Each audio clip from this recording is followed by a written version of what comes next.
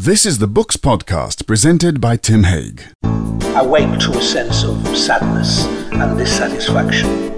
I mean, one Yiddish word can go on 1,000 errands. I was getting my lines ready for meeting my maker. I ask you, gentlemen of the jury, is this the kind of book you'd like your wives and servants to read? Okay, here's a confession. Howard Jacobson had been on my radar for years, but I'd never actually got around to, reading him. And then the Finkler Question won the Booker Prize in 2010, so I got round to that one, and since then I've got round to lots of them, and he's now one of my absolutely favourite novelists. And I could not be happier to be talking to him now. Howard, thank you for joining us on the Book Podcast. It's my pleasure, and I didn't know when I agreed that I was one of your favourite novelists. Shame I'm only one of, but I'll take whatever you're offering. How about one of my very favourite living novelists? It's the one of that's the problem. I knew that. Are you at all indignant that it took the Booker to get me to read? Because you were one of those people. I mean, I'm a magpie. I go, "Ooh, shiny, I'll read that." You're one of those people I've known about for years, and I thought, yeah, one day I'll. Why? Why had I not? Yes. Because I'm a magpie. There's no program to it. And So then I wasn't shiny enough for you, that's the thing. it's just You couldn't have been colon. shinier than me. I know that now. And Okay. that's the point, Okay. isn't it? Having read Finkler, which I absolutely adored, I've read stacks since, because every time I come across one, yes, I'll have one of those. Well, So as long as we've got you now, that's the main thing. we're talking about Mother's Boy, which is it's your memoir. It's not quite an autobiography, is it? It's subtitled A Writer's Beginnings. So it's a what kind of book is it? Well, Howard? it's not an autobiography. It's one of those books where you could play fancy titles. Called it Musings. I fancied something like Musings, but nobody I know said anybody would want to buy a book that's called Musings by Howard Jacobson. So it's not. And it's more than musing. It is a story. It's not the story of my life, but it's the story of my life viewed in a particular way. And that is, why is it that somebody who wanted to write for as long as I wanted to write, and I came into the world wanting to write, I never, ever, ever wanted to do anything else, ever. And I never admired anybody but writers. So why was I 40 before I wrote a book? It's not quite true. I was 36 when I co-wrote a book about Shakespeare. You took some time. Coming From Behind wasn't published, which was your first novel, wasn't published until you were nearly 40. That's right. I mean, why? I mean, that is what the subject of this book, very much so. But why? If that was all you wanted to do, how come it took that long to get... You must have thought that you'd missed the boat. I very window much had thought shut. I'd missed the boat. I thought I'd missed the boat when I didn't publish anything at 20 and then 25. And I had a nervous almost a nervous breakdown at 25 when I was coming back from a stint teaching in Australia, and I was on the boat, and I thought, well, that job has not given me anything. I enjoyed it, but it's not giving me anything I can do anything with. I knew I wasn't going to be able to get, because I didn't write academic works or anything. I just had a nice time. I was on the boat coming back to England. I was 25. I thought, my life is over, and what have I got to show for it? We'll pick that up again in a minute, but Australia is a bizarre one. You went to Australia when all the Australians were coming here. Your Clive Jameses and your Germaine Greers and your Barry Humphries. I've made a television programme about it. I've made a television programme about my being on the boat to Australia on the Indian Ocean, and suddenly I hear waving from a boat not far away, and on that boat is Barry Humphries, Germaine Greer, Clive James, Robert Hughes, and they're all saying, "You're going the wrong way, mate." And I have made a TV programme interviewing them all those who were alive. So how did that come about? The Australian, or the first Australian? I was offered a job. And you I was were offered in a urgent job. need of a job. I was a young man. I was 22, just 22. I'd just got my degree, which wasn't very good. I'd just got married. I had to do something. I'm always running away from something because I was always running away from something because I was never where I thought I wanted to be. And Australia seemed a very good place to run to. It seemed like a rich adventure. I had a new young wife. We were keen on each other, and we thought this would be a terrific adventure. And it was indeed a terrific adventure. For a boy from Manchester where it always rained and from Cambridge where it always snowed, to go to a place where the sun always shone was bliss. So, Australia then, you stayed for a while and you came back and then you went back to Australia on your own without the wife. Yes. One time. We got divorced, and a few years later my second wife was Australian actually. So we then spent more time in Australia. Then my centre of operations moved from Sydney to Melbourne. And then a lot of travelling around Australia and a lot of writing about Australia. Australia was, from my throughout my 20s and my 30s, a very, very important part of my life. And you did get at least one book out. I read Zoo Time was set in Australia, wasn't it? Zoo Time was set in Australia. There was an earlier novel, Redback. I haven't read that one yet. I'm saving that one up. My third. If you're going to skip a novel, skip Redback. Okay. It's is it my third? That was my third novel, and that was set in Australia. And I've made a television film about Australia. I met my wife, my third and final wife, while we were making a television program about Australia. So Australia has figured deeply in my work, and it's a place I dream about still. I don't know whether I've got the strength to catch a plane all that way anymore, but I often on sunny days kind of long for things Australian. A lot of my friends were Australian for many, many years, but they all lived too hard, drank too hard, did everything too hard, and died. So if you make a lot of friends in Australia, you have to be prepared to lose a lot of them too. So I'm very sentimental about Australia, always sentimental. You are very brilliant about place as well. The places in the books are so vivid. In Manchester, of course, which there are novels set there, which is your youth, your childhood, and there's the Wolverhampton, which figures in Coming From Behind. Yes. But I want to take you back to Manchester a little bit. What was that like? Well, there are lots. Most of what the notes I made while I was reading this were good quotations from you. But things like you were born. You say to your mother that you were born a Jew at a bad time to be a Jew, and she says you were born in Cheshire in a nursing home. Thousands of miles away from She never let me get away with hyperbole, although she was a hyperbolist herself. I learnt it from her. She was a hugely exaggerating woman. If she rang me up, it would go, Howard, you've no idea what's gone on. My first thought was a bomb's been dropped on Manchester. Then I thought, no, probably my sister's got a cold or something. You've no idea. Oh, that was a noise she made until she died a couple of years ago. At a good age, she made a good age, which was nobody thought she would. Oh, it was a kind of endless calamity. It was we often think of that being a Jewish thing. That's too long. That's going to take too long to talk about what the connection is between Jews and calamity. But she did calamity fantastically well. My dad didn't do calamity. There was no calamity with my dad. Everything was a problem that you fixed, and it was fine, and he laughed, and life was for having a good time. And my mother's idea of life was a place for worrying your way through. And I'm mainly, it's called Mother's Boy, and I'm mainly my mother's boy with what was made problematic with another ambition to be my father. So life was very difficult, full of care in my head, full of cares, and all along there was another voice in my head, which was my father's positivity. Get out there and enjoy yourself. I was going to come to that because one meaning of the term mother's boy is sissy, but that's not what this will mean. So you mean you were your mother's boy rather than your father's boy? Yes, it does mean that, but I also think I was a bit of a sissy. I was a bit of a sissy. Still am a bit of a sissy. I'm not a physical man. I'm not interested in physical things. Didn't play. When I say I didn't play sports, I should add that I played table tennis very seriously. But I was conscious while I was playing it that it wasn't quite a proper man's. And you got a book out of that as well. I got a book out of that. I did get a book out of that, yes. But some would say a lot of people loved that book, partly not because they played table tennis, but because it's a book about a childhood obsession. Mm-hmm. And everybody's had a childhood obsession. It's so vivid, the feel for that obsession and for the family, which is wild and very colourful.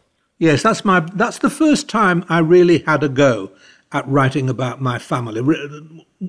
The Mighty Waltzer was revelatory to me in a way, because I thought, why haven't you written this before? What am I, 5, 6 books in?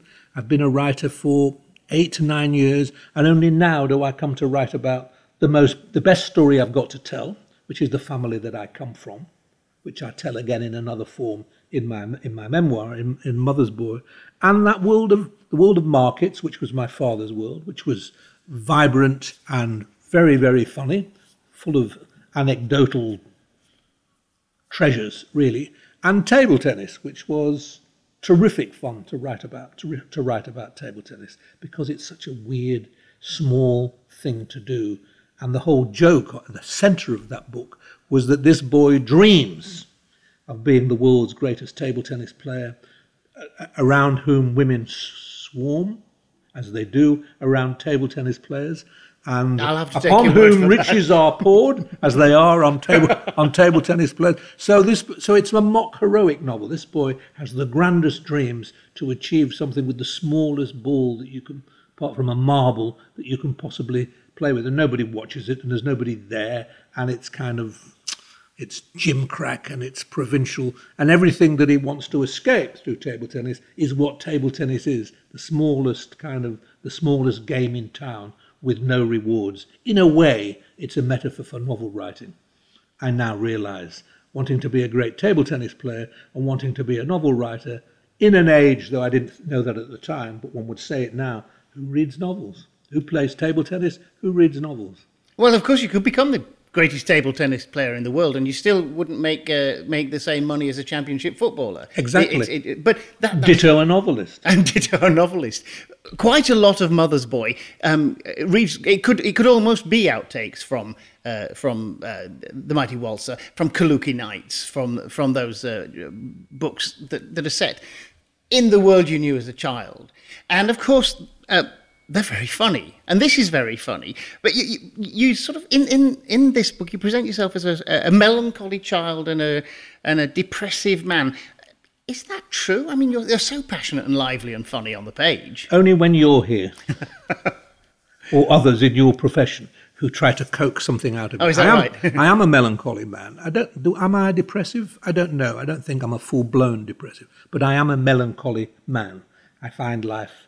I wake to a sense of sadness and dissatisfaction. When things are going really well, I can dispel that quite soon. But the first waking feeling is, it's not out I go to meet the world, brave new world, here I am. It's something's not. I have to awake to a sense of something not being right, something having been taken from disappointment in myself. One of the strongest feelings I have had for many, many years, and will go to my grave with it, is that I had many, many opportunities of birth, opportunities, not that I was grandly born. In many ways, that should have been an open door. Yes, and I had my parents encouraging all that, and I was supposed to be a bright child, so I was a bright child, and my parents made sacrifices to give me things, and I got starts. I've had lots of starts, and I feel I've never properly made the best of those.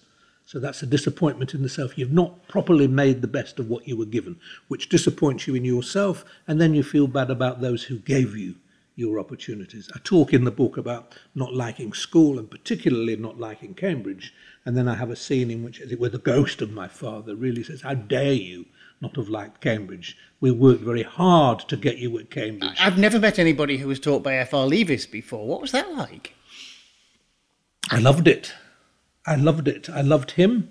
I thought he was terrific. I admired him. I still admired him. I thought he was the model of what a critic should be. The close reading. I loved the close reading. You look at a text and you absorb the text and you hear it, and then you walk around with that text in your head, which is what he did. He could speak the poems that he loved. I did that.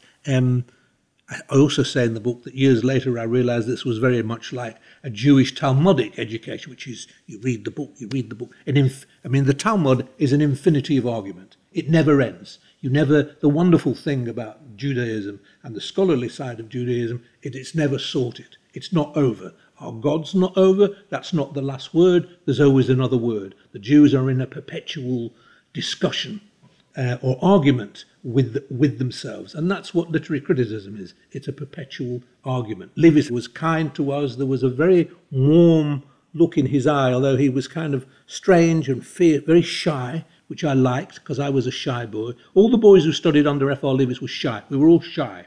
We were all shy, small grammar school, working class grammar school. And clever. All clever as well. Some cleverer than others, but we were all clever, yeah, but driven by a passion for literature, and a passion for, which I've always admired in Leavis, and I've never known why he's been castigated it for, Englishness. I was fascinated by that because I aspired to that Englishness. My mother, for all her great Jewishness, gave me Englishness, not in argument. She never said, this is what Englishness is or anything. She just loved English books. She loved reading, totally untaught, never went to school, never went to university, just picked up English poetry, 19th century English poetry, really. Read it, loved it, read it to me. So by the time I went to Cambridge, I'd already had a kind of a stern, critical F.R. Leavis of my own at home. I was kind of used to that. And I learned from both my mother and F.R. Leavis to hear the music of English poetry, the music of English sadness, the music of English thought, the music of English rigour too. And people have often said, "Oh, Leavis is too insular." Bothered with any of that. You start from a small thing and you get to a big thing. You start from a small place and you get to a big place. You don't get to read world literature by opening world literature. You start from here, you start reading Jane Austen and you start thinking about the Hampshire novel, and then you move out from the particularism of Englishness, which was what Leavis was very good at and passed on to me.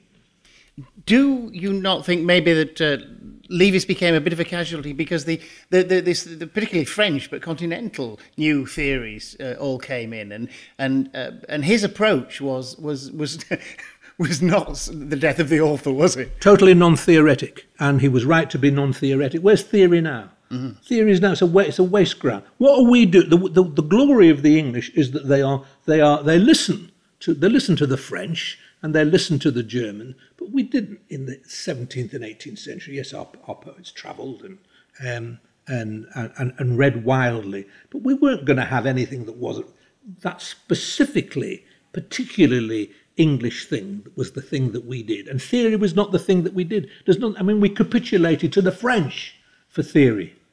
That's not what we do. That's not how we talk about literature. When you read the very interesting critics, some of those French critics of that period, whose names I never remember because I don't want to remember them, but they're not describing anything that feels like English literature. They haven't got what English literature is. They've got some interesting questions about what reading is and what your relation philosophically as a writer is to the whole idea of reading, but they're not going to be able to tell you why George Eliot's good or why Jane Austen is good. And that was the thing I most cared about. Why are they good? I've got to be my job, I thought, and when I was a teacher, the only one thing I was good at, I was able to stand in front of a group of students and show them why Jane Austen was good, because I had worked out for myself why Jane Austen was. That was the job. I didn't care about anything else. If the evaluation, we kind of called it, which sounded, as though we were ranking things. It wasn't. It was feeling we were in charge of our critical faculties, knowing why we liked. It wasn't enough to say we liked. What did we like? Why did we like? What was the experience of our reading worth, and how could we communicate it to somebody else? That's what he taught me, and that's what I think I best, for a little while, taught my students. Do you think that the English particularity, though, and the Leavisite canon might have interfered with your development as a writer? Because essentially it's when you discovered that you could write about Jewishness. And you say in the book that there weren't the sort of English great Jewish novelists that you could look to and say, aha, yes, this is a thing you can do. Which is, in a way, it's strange, although you've sort of answered my next question or point, because there were Americans. There were, Joseph Hellers and Philip Roths and Saul Bellows and Norman Mailers but you weren't looking there. And I was too busy being English. I don't mind that now. That was fine. I got to the Americans at the right time. Mm-hmm. And if that means I didn't write a would-be American, I wasn't a would-be Kerouac at the age of 23, well, the world hasn't lost much by my not doing that, and I'm not sure that I did. I had to take my time to get there. It is the case that if you are taught by a very, very charismatic, persuasive teacher who can show you why great literature is great, what is the greatness of great literature, you will come to look at what you do and think it's pretty meagre. But it is going to be pretty meagre. Would I have been any better to just do a bit of meagre stuff and make my way to something better? Maybe. I don't know. Did it give me an inferiority complex to know why Lawrence was so good, why Dickens was so good, why Tolstoy was so good? Yes, it probably did, but it meant that my models were of the very best. And what I aspired to do was to do something really terrific. Had I only been a Tolstoy, that would have been better. But I got a little closer to it, and certainly a little closer to Dickens than I might have got had I just been writing freely from the age of 15, whatever I felt like. How do you feel about people comparing you with Philip Roth? I find you very, very different writers, but of course, people are small-minded and they go, writing about Jewish people. Very, very. Yeah, Jews, and a Jew, a man, and sex a bit. And they thought Philip Roth. I made a joke which you probably have encountered now. I made it at Hay on Wye Festival when someone asked that very question, and I said, "Oh, I'm so sick of the Philip Roth. I'm not like Philip Roth. I was afraid. I'm the Jewish Jane Austen." Yes. By which I meant, it's a good joke because a Jewish Jane Austen is almost inconceivable. Yeah. But what I really meant was that my roots are in English. I don't hear the Americans when I write. Who do I hear when I write? Well, I hear Shakespeare, obviously, and I hear Dr. Johnson, and I do hear Jane Austen, and I do hear her periods, I do hear her prose and her voice. I hear George Eliot. I don't hear those Americans. I just don't hear them. When I came to read them, and I came to read them because I was so often being compared to them, I thought, who is this? I didn't know. When I wrote my first novel, I hadn't read any of these people. Then I read them and I thought, well, I don't mind the comparison. They are very, very, very good writers. There's no question of it. They are terrific. And did it matter that I didn't read them earlier? No, it didn't. But they are fine writers. But that's not my. I am an English writer who happens to have Jewishness in my pocket. Yes. And that makes it very interesting to be an English writer who's full of Jewish preconceptions, Jewish assumptions, Jewish anxieties, a love of Yiddish. There aren't many English novelists who are able to throw. Not that I've got Yiddish, but I've got bits of Yiddish. I love Yiddish. Throw it around when I I know only a few words, but I love Yiddish whenever it comes. Sometimes a few words are all you need. You can use them I've got away with very few Yiddish words. But you can use them differently. Because the word is accompanied by your tone of voice, the pitch of your voice, the smile or the not smile in your eyes, what you're doing with your arm. I mean, one Yiddish word can go on 1,000 errands. I wanted to ask you in this book how far you're playing it for laughs or exaggerating to make a better story. You show yourself up to some disadvantage in some ways. I mean, you give us a man who's pretty hard to be married to, and I wonder if you're sort of warding off the evil eye by saying, "Look how bad I was. I was a bit of a mamza, a bit of a schmendrick." Hey, you've got it. Yeah, not bad. Are you exaggerating your shortcomings, or is it? No, I don't think. Documentary. No. I mean, one of the reasons for many reasons for doing this. Partly, when you get to a certain age, you do want to look back a bit now. And you want to tell some of the stories you've told before in a new way. I certainly wanted to do that, but I did want to not make good or make amends or apologise or anything, poncy like that. I did think it would be worth taking a look at some things that weren't very nice, having a long, hard look at things at myself that I felt bad about, as though somebody had told me, "Well, you're going to meet your maker next week. Get your lines ready." I was getting my lines ready for meeting my maker. And he may have said, "Howard, you exaggerate a bit." I hoping he would say, "Howard," it's because he's Jewish. Of course he's Jewish, yeah. He'd say, "Howard," it sounded a little bit like Jonathan Sacks. Who you know, don't you? Yeah, yes, I used to know him well.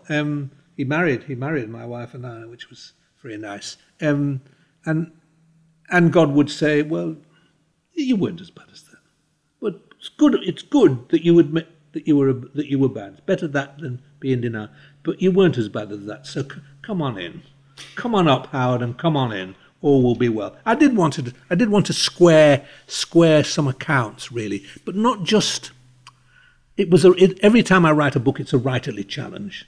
For me, the writerly challenge comes before anything. It comes before the moral or the psychological. It's the writerly challenge. How would I write about that? What would it be like to try writing about this? What would I do with the exaggeration? I had a chapter at the beginning, which I then took out because it was going on too long, about exaggeration and the importance of exaggeration. Maybe there's still some in there. I remember saying somewhere, no Jew has ever told me I exaggerate. Because Jews understand exaggeration is our way to the truth, because everything is bigger than people think. When people accuse you of exaggerating, they mean you're making a small thing big. It's already big. It's already big. Yeah, one of the lines in the book is, a note to myself as a novelist, you wrote, a Jew can be too cute about his Jewishness. Yeah. And that's really what you're saying, isn't Yes. it? You have to make it sing on the page. Yes, and you mustn't be pleased with yourself, and that's hard not to be. It's harder, it turns out, to write a memoir than it is to write a novel. I found it harder because, I'm watching myself anyway when I write. I'm full of scruple and self-criticism when I write. Every day I'll start again and look at what I wrote the day before and throw most of it away because I hate it. Writing the memoir, every day when I read what I'd written the day before, I threw all of it away. Because of that, because you can be too cute, because you can be too self-referential. But how can you not be self-referential when it's a memoir? It was it was a writerly exercise to write a memoir that I found the most intriguing thing about it. And what I did in the end was something I've never done before. When you get to that point when I don't show many people what I do before it goes out. I show my wife and my agent. And the feeling I got was people thought it was it needed thinning out a little bit, editing. And normally when I edit, okay, I'm a willing editor, I'll listen to people. I go back and make it, whatever I do, twice as good. Yes. This is the first time I've ever taken stuff out. And I took masses out. The book that I originally thought I was going to present was 100 pages longer than this. And I think it's worked, actually, because I think people can get quicker. Looking at the reviews, which have been excellent so far, people can get quicker to what it is that I'm doing and where I am and my voice than when it was too laden. So I took a lot of self-punishing stuff out. My wife actually said, there are too many men in here, all of whom you think are marvellous and more handsome and more gifted and cleverer than you. It gets tedious. I said, yeah, but I did feel that about a lot of men. So I looked again, I thought, she's quite right, get rid. So I got rid of a lot of stuff, not to make me look better, but just to give myself some space. And of course that does leave a little more room for the women. You have 2 wives in this book, and you have a third now, but the book really only takes us up to you're becoming a writer, and then you sort of deal with the bits that have left since then. The fallout. And the 2 wives. It reads like a novel. I do not question for a minute that it's exactly the way it was, but it reads like a novel, and it's very entertaining. I really enjoyed Ros, your second wife. Yes. You say of her at one point, Ros frolicsome was not always to be distinguished from Ros annihilative, which made me laugh out. But she was very vivid. And there's that time when you were living in Wolverhampton. And you were driving up and down for years, every weekend. These were the really shocking years. The shocking years, my kind of 30s, really. When we got together in my early 30s, she just came to Wolverhampton. We'd met briefly in Australia, got on very, very badly. We ran into each other in England again. She had nothing to do. I said, why don't you come to Wolverhampton? I distinctly hear her say, Wolverhampton sounds a nice place. I said, wait till you see it. You didn't much like Wolverhampton, did you? I hated Wolverhampton. Yeah. I hated Wolverhampton. It was, to me, I'm ashamed of hating Wolverhampton. Because you were there years. I had my job at Wolverhampton lasted 8 years. I was not able to get a job. For many years, I could get no job whatsoever. And the person, my boss, a man called John Bolton, who I did originally write about at length, but then I cut out because that's maybe something for another time, was a lovely man who believed in my aim a lot. He gave me this job, and it was a job that well, it gave me a living for many years. I didn't enjoy living in Wolverhampton. I didn't enjoy I'm a good lecturer and a terrible teacher, and I hated it. I hated the person-to-person teaching. Small group, anything less than 400, I can't deal with. That's shyness, that. Yeah, absolutely it is. Absolutely it is. And of course, you've got on to the paradox of that the shy are never more at home than when they've got a vast audience. Mm-hmm. It's, yes, absolutely the case. And I'm ashamed of myself. That's a word I use all the time in the book. Yes, you do. It is. I am a creature of shame. I am ashamed of myself for not having made a better job of teaching at Wolverhampton. I wanted to be, partly because many people I taught with at Wolverhampton, also Oxford and Cambridge people. If we were going to teach, we wanted to be teaching either in Oxford or Cambridge or, or an Ivy League university. We didn't want to be teaching in the West Midlands at a polytechnic. The very word chilled my blood. A polytechnic. It wasn't even a university. It wasn't even a minor provincial university. It was below that. It was a university now. And I have an honorary, they gave me a degree. Isn't that sweet of them? They gave me an honorary. That's because they don't read your books. They wouldn't have given you. Well, that's a good joke, but the truth is they did. Okay. And they said, someone put, whatever you said, you put us on the map. And nobody else has ever done, or is going to do that. So I didn't make a very good job of that.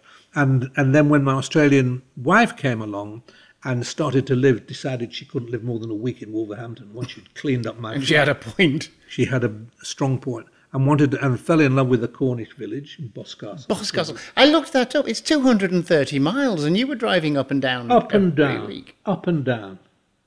That must have been hell. Hell.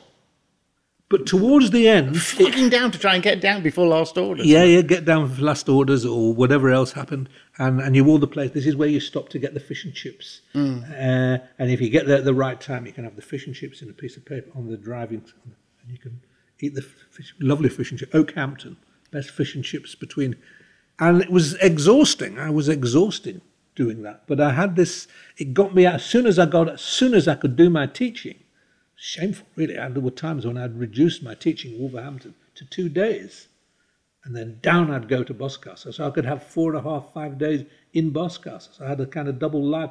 But I didn't like that all that much, really, anyway. Because that was hers. It was her world. And because she was there so much time without me, they were her friends. And I felt something of a... You'd be surprised to hear me say this.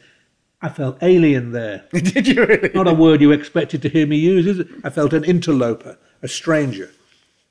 And it's what I do. I do Alien. I have a PhD in Alien. So that's going to give us a final question. Where do you feel at home? Where do you feel that you are the right person for wherever you are? I'll never feel the right person, but I have reached in my old age considerable contentedness, partly because I must touch wood everywhere, a very, very, very, very good marriage, a terrific marriage, terrific, with everything that I thought a marriage couldn't be, but everything it turns out that a marriage can be. But I needed to be we were 60 when we got married. Mm-hmm. I was 64, my wife was 60.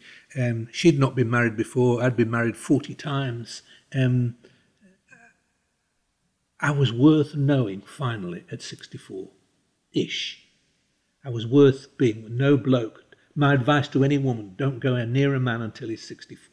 And all the nonsense of being a young man, the unreliability and the bitterness and everything else had kind of worked its way out. And I'd produced a few books, so I couldn't feel so bad about myself. The book was still to come, but I'd produced some stuff to make me feel not too bad about myself. So now I'm good. I'm personally happy. I'm frightened about the very dangerous world we're living in, but we all share that one. I like being surrounded by my books, and I like having books on the go, and I'm finally there. But would I ever really say, that's it, I am now? I've got rid of all that sense of gaucherie and shame and embarrassment. Do you want me to go on? And alienation and distance and melancholy and depression? No, not all of it. Well, that's okay. I mean, you could have just said right here, right now, and that would have been a shorter answer. You would have been very disappointed had I I would given have you. been very disappointed. So I'm just going to say that the book is Mother's Boy by Howard Jacobson. It's published by Jonathan Cape at £18.99, and I loved it to bits.